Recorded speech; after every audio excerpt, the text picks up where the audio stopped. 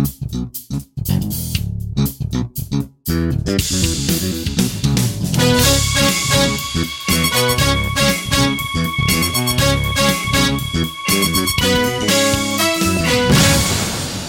and welcome to another episode of the Tech.eu podcast. I'm Roxanne Barza, and I'm here with Tech.eu editor, Robin Waters. Hi, Robin. Hey, Roxanne. Hi, everyone. So this week we have a great lineup of topics, including Facebook's Oculus Rift, who has launched pre-orders in Europe. We'll talk about health startups in Scandinavia that are heating up with funding. We'll cover Swedish KRY and Finnish BrainShake. We'll also discuss the autonomous buses called Easy Mile that are taking the streets of Helsinki.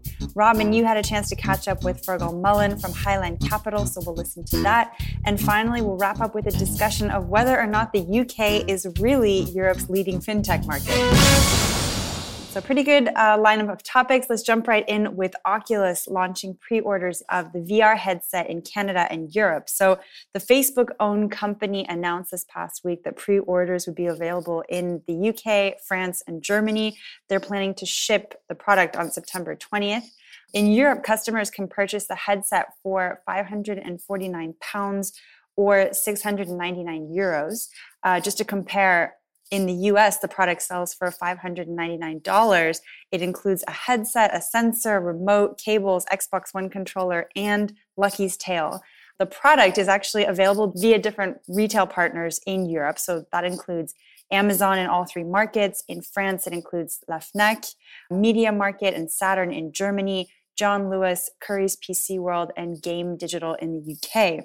On the Oculus site, where they announced the pre-orders, the company says that Europe is home to some of the most ambitious and inspiring studios creating VR content today, including Ubisoft, Sirtech, and Slightly Mad. Now, a lot of articles online are comparing Oculus with the HTC Vive headset.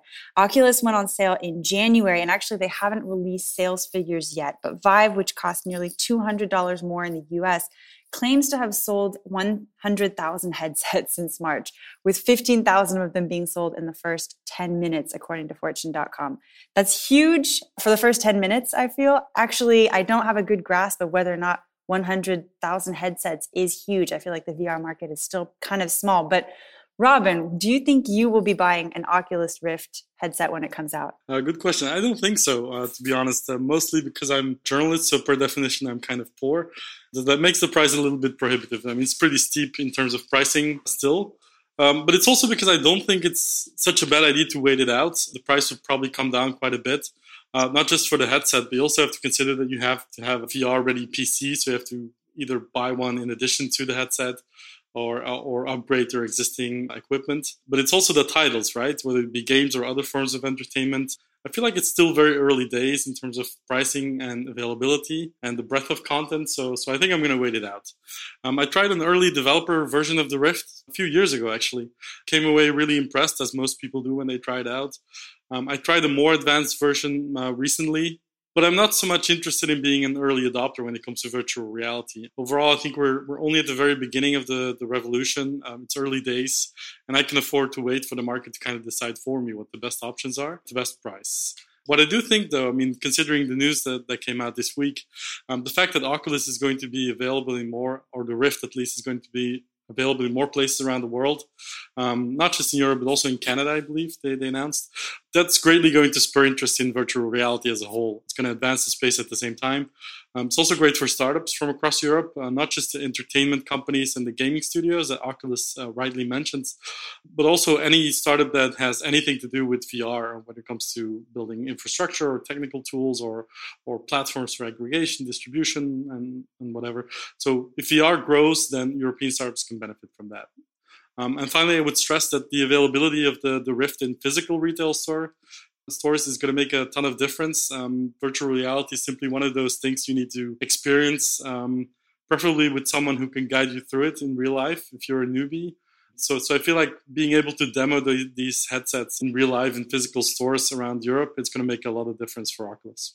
Yeah, I agree with you actually on the price being pretty steep. And I always think the first edition, you kind of always want to wait a little bit just to kind of see what happens. I think you'll probably have some VR fanatics that will completely avoid that and just go for it.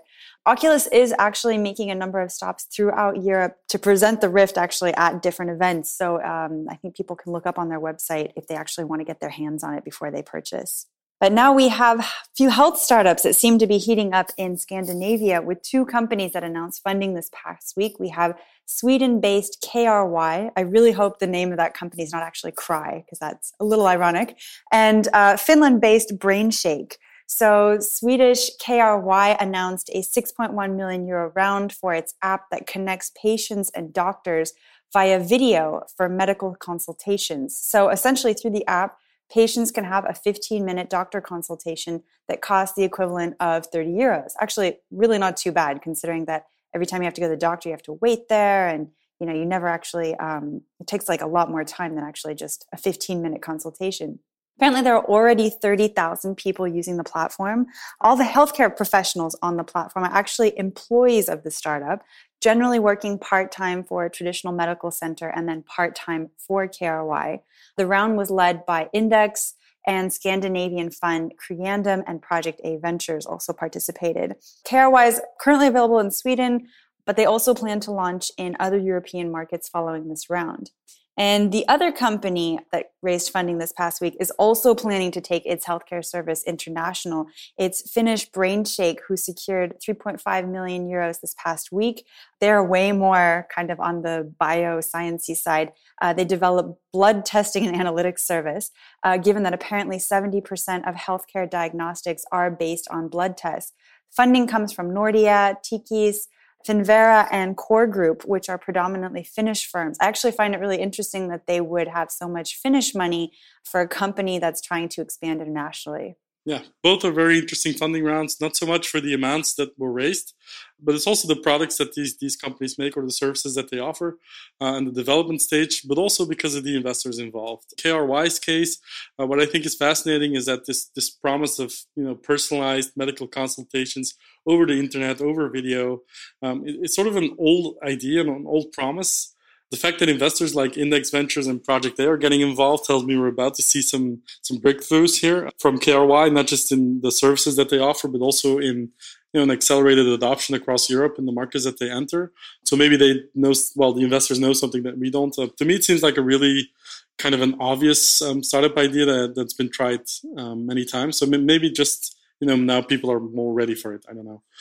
It's just something that makes so much sense. It's sometimes hard to imagine why it's taking so long for this kind of thing to take off. And also, you can already start imagining this in combination with our previous topic, which is virtual reality. Imagine, no longer having to go to a waiting room, but still being able to interact with your medical professional, kind of, sort of in real life, but not really. So I can only imagine what's going to be possible in the next 5 years. As for BrainShake, to be honest, the science behind that one is a little bit over my head. It's hard to judge the viability of the business and the service. What I do understand, though, is that BrainShake differentiates itself by measuring a higher number of biomarkers from a single blood sample. That's more than 200 compared to a single one or maybe two, as its rivals would typically do. You already mentioned this, but the company claims that 70% of healthcare diagnostics is actually based on blood analysis.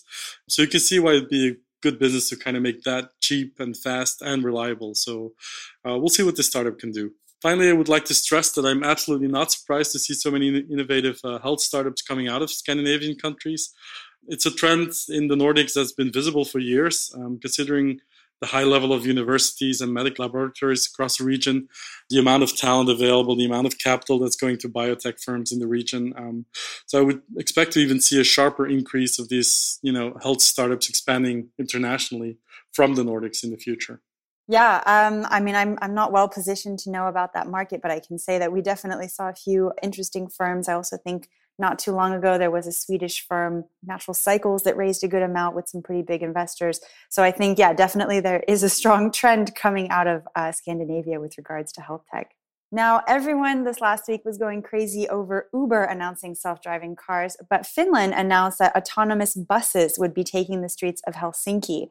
So EasyMile minibuses have been tested on roads. Now they'll actually be mixing with everyday traffic. What's also really interesting is that apparently Finnish law does not require a vehicle to actually have a driver, making it an ideal location for people to test these self-driving technologies.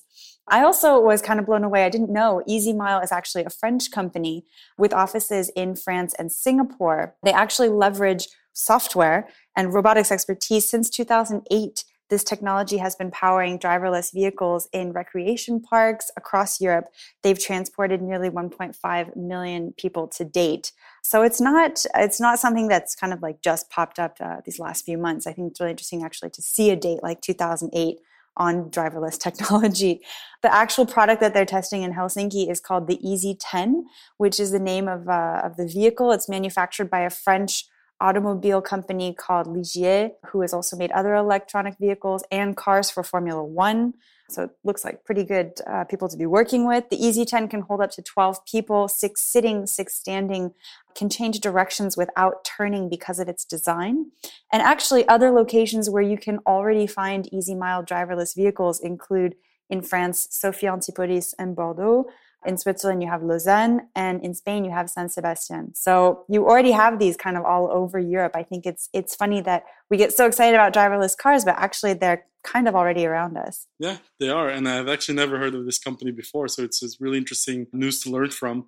I don't have that much to add to the news other than it's cool to see Finnish roads being seen as a testing ground for driverless buses, even though they're minibuses. Obviously, the fact that the law allows for it will help.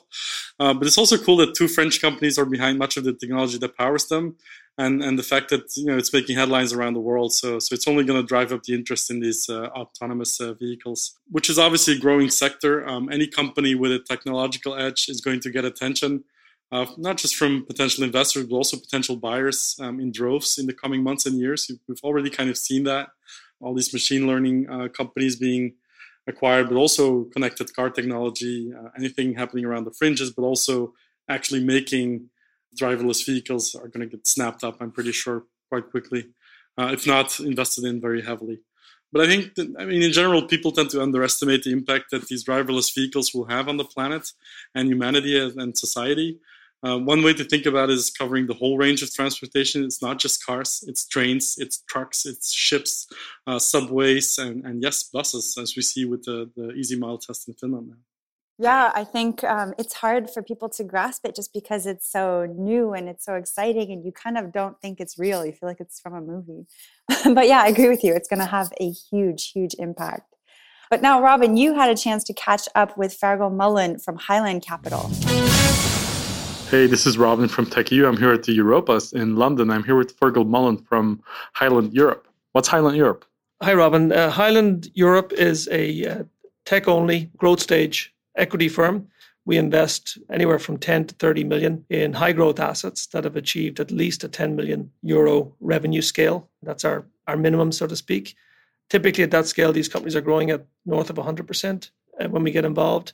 The larger assets that we get involved with, the larger companies tend to have growth rates of a minimum of about 50%.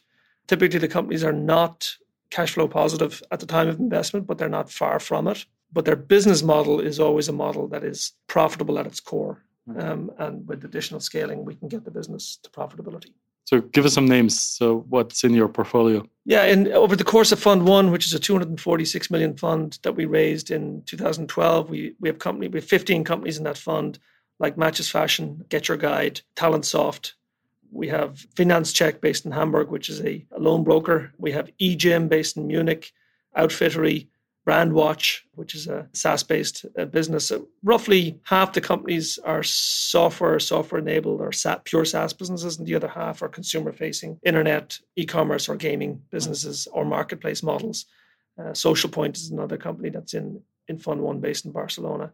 So we're pan-European. We're investing roughly 30% of the fund has gone to the UK and Ireland, another 30% into Germany, and the balance spread across Europe. Right.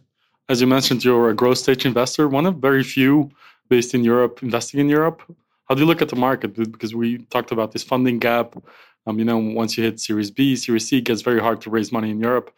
Do you see that changing over time? Do you play an active role in that? How do you see that evolving? So the funding gap, I think, has been talked about maybe a bit too much, especially at the early stage level. I think there's no funding gap anymore. I think we agree on that point. At the growth level, when a company needs, call it 10 to 30 or 40 million, there's very few players. You could name on one hand the number of players, European players, that could write that check on a standalone basis without over syndicating the deal, which was the typical European way of getting things done in the past. Some of that gap has been filled by new players like ourselves coming into the market. Other parts of that gap have been filled by US firms flying into Europe. But what we find is that the fly-in US deals tend to be even larger again. They tend to be more in that 30, 40, 50 upwards level.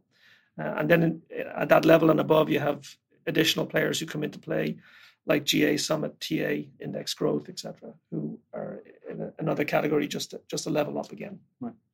Now, most regions in Europe have seen a lot of momentum when it comes to tech startups in the last few years. Do you think that trend is going to continue, or what's needed to take it to the next level? I think Europe is a much, much more innovative entrepreneurial center than people give us credit for. The issue in Europe is, compared to the US, and especially compared to Silicon Valley, which is often the comparison that is made, is that our competence centers, our technology centers are distributed. That's never going to change because of national interest, because of patriotism, because of political interests, etc. So I think we've got to embrace Europe for what it is. We're going to have some really big tech hubs in Europe, like London and Berlin, Paris even, believe it or not, Barcelona, Stockholm, and then other smaller tech hubs on the periphery.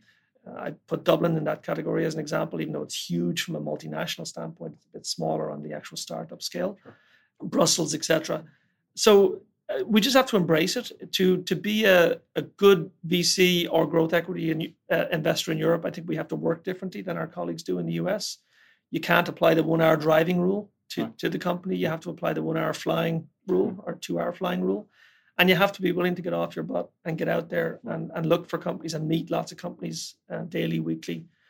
So I'm very hopeful. And I think there's things we can do to help the market in Europe be even more innovative and to encourage young people to take more risk. And the primary thing I would be focused on is tax regime across Europe for stock options. So maybe on another note, where does Highland Europe fit into all this? How do you brand yourself? How do you position yourself? Or how do you differentiate against other growth stage investors? Yeah, so we're a team of 5 partners. We're by definition, we're a small team. We're spread between London and Geneva, but we're really quite virtual from an office perspective in how we look at, that they're just places to have a desk from time to time when we are in the office. We travel a lot together. We work our deals together. We hunt in packs, so to speak. And we tend to take the decision to the company rather than bringing the company into that famous Monday meeting for a final blessing and having them repeat everything they've been telling us already for the previous 4 to 6 weeks. Entrepreneurs seem to like that a lot. They like the engagement. We challenge them a lot. And that's a good proxy for the kind of engagement they're going to get from us at the board level. We're people first oriented. We really back people and we stick by them. And I would dare say that if you were to poll all of the entrepreneurs we've ever been involved with in Europe, we'd score as high, if not higher, than anybody on support, on counseling, on guidance, on being a good mentor and being the good cheerleader in the board meeting at moments at tough moments when a company needs a bit of a lift. That is completely underestimated in terms of what the role of a VC or a good growth equity investor is. It's in our nature. It's in my nature. It's in my colleagues' nature to be helpful at that level. It's a very soft thing, but at the same time, it's a very meaningful thing that ultimately delivers value to the company. Good answer. Great to learn more about Highland Europe, and best of luck. Thank you, Fergal. Thank you. And finally, is the UK really Europe's leading location for fintech? According to CB Insights and KPMG, that status may be open for debate. Apparently, German fintech startups surpassed UK fintech startups in terms of funding. They secured 80% more than their UK counterparts in Q2 of 2016.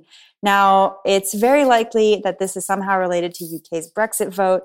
That said, the UK actually held steady with regard to the number of deals. So there were 13 deals that were done in Q1, another 13 that were done in Q2. So that's consistent. However, the amount that was invested declined by 15 million.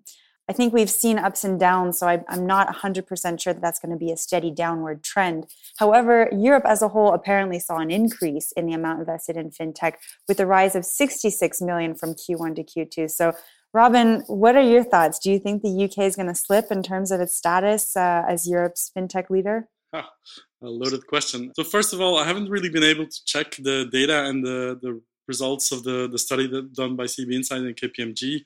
I haven't checked it with our own numbers, which tend to be a little bit better and more detailed when it comes to the rest of Europe. That said, it's probably true that the UK is falling behind a bit when it comes to funding for fintech startups. I actually think part of the reason is that the scene is so much more mature than other places in Europe. You know, the big or promising companies in this space have already raised massive rounds of capital in the past. They've already been well funded. So there's less of a need for capital in the short term. So I think these stats of, 80% more German companies raised funding in a certain quarter doesn't really tell the whole story, in my opinion. I also have doubts in my mind that Brexit has a lot to do with it. First of all, the vote was kind of at the end of the second quarter, so you can argue that the impact of that on funding, if it has any impact, it's not going to be immediate. So you're more likely to see those trends in Q3 and maybe even Q4 rather than Q2. So I don't know if it has anything to do with it. I think anyone who claimed that the UK was the absolute number one capital of European fintech, they maybe would have been right 2-3 years ago, but I don't think that's any longer the case. I mean, if you look at the most valuable private fintech companies in Europe, there are Klarna, which is Swedish, and there's Adyen, which is Dutch. And then Germany is producing interesting fintech startups, FinanceCheck, number 26. Those are raising capital as well. But you could say the same for France. You could say the same for Spain. In the Nordics, there are some interesting things happening. So I think it's just fair to say that Europe as a whole is generally good at fintech, not one particular region. Obviously, the UK is strong in fintech because of its historical connection to the financial world. And there's going to be more funding for and acquisitions for UK-based fintech companies, I'm sure. It's not going to slow down as much as some people would like it to. But you can argue that nobody really wins when we pit Germany against the UK when it comes to fintech. It's such a global phenomenon, and European companies tend to do really well in fintech, no matter where they're from. So I don't think the stats really matter in this regard. And I think that just ends the podcast for this week. Thank you so much for your attention. You can subscribe on iTunes and SoundCloud. You can follow us on Twitter. It's at Roxanne Barza and at Robin Waters. And you can also follow TechEU on Twitter. It's tech_EU. Thank you for listening, and see you again next week. Bye, Roxanne. Bye, Robin.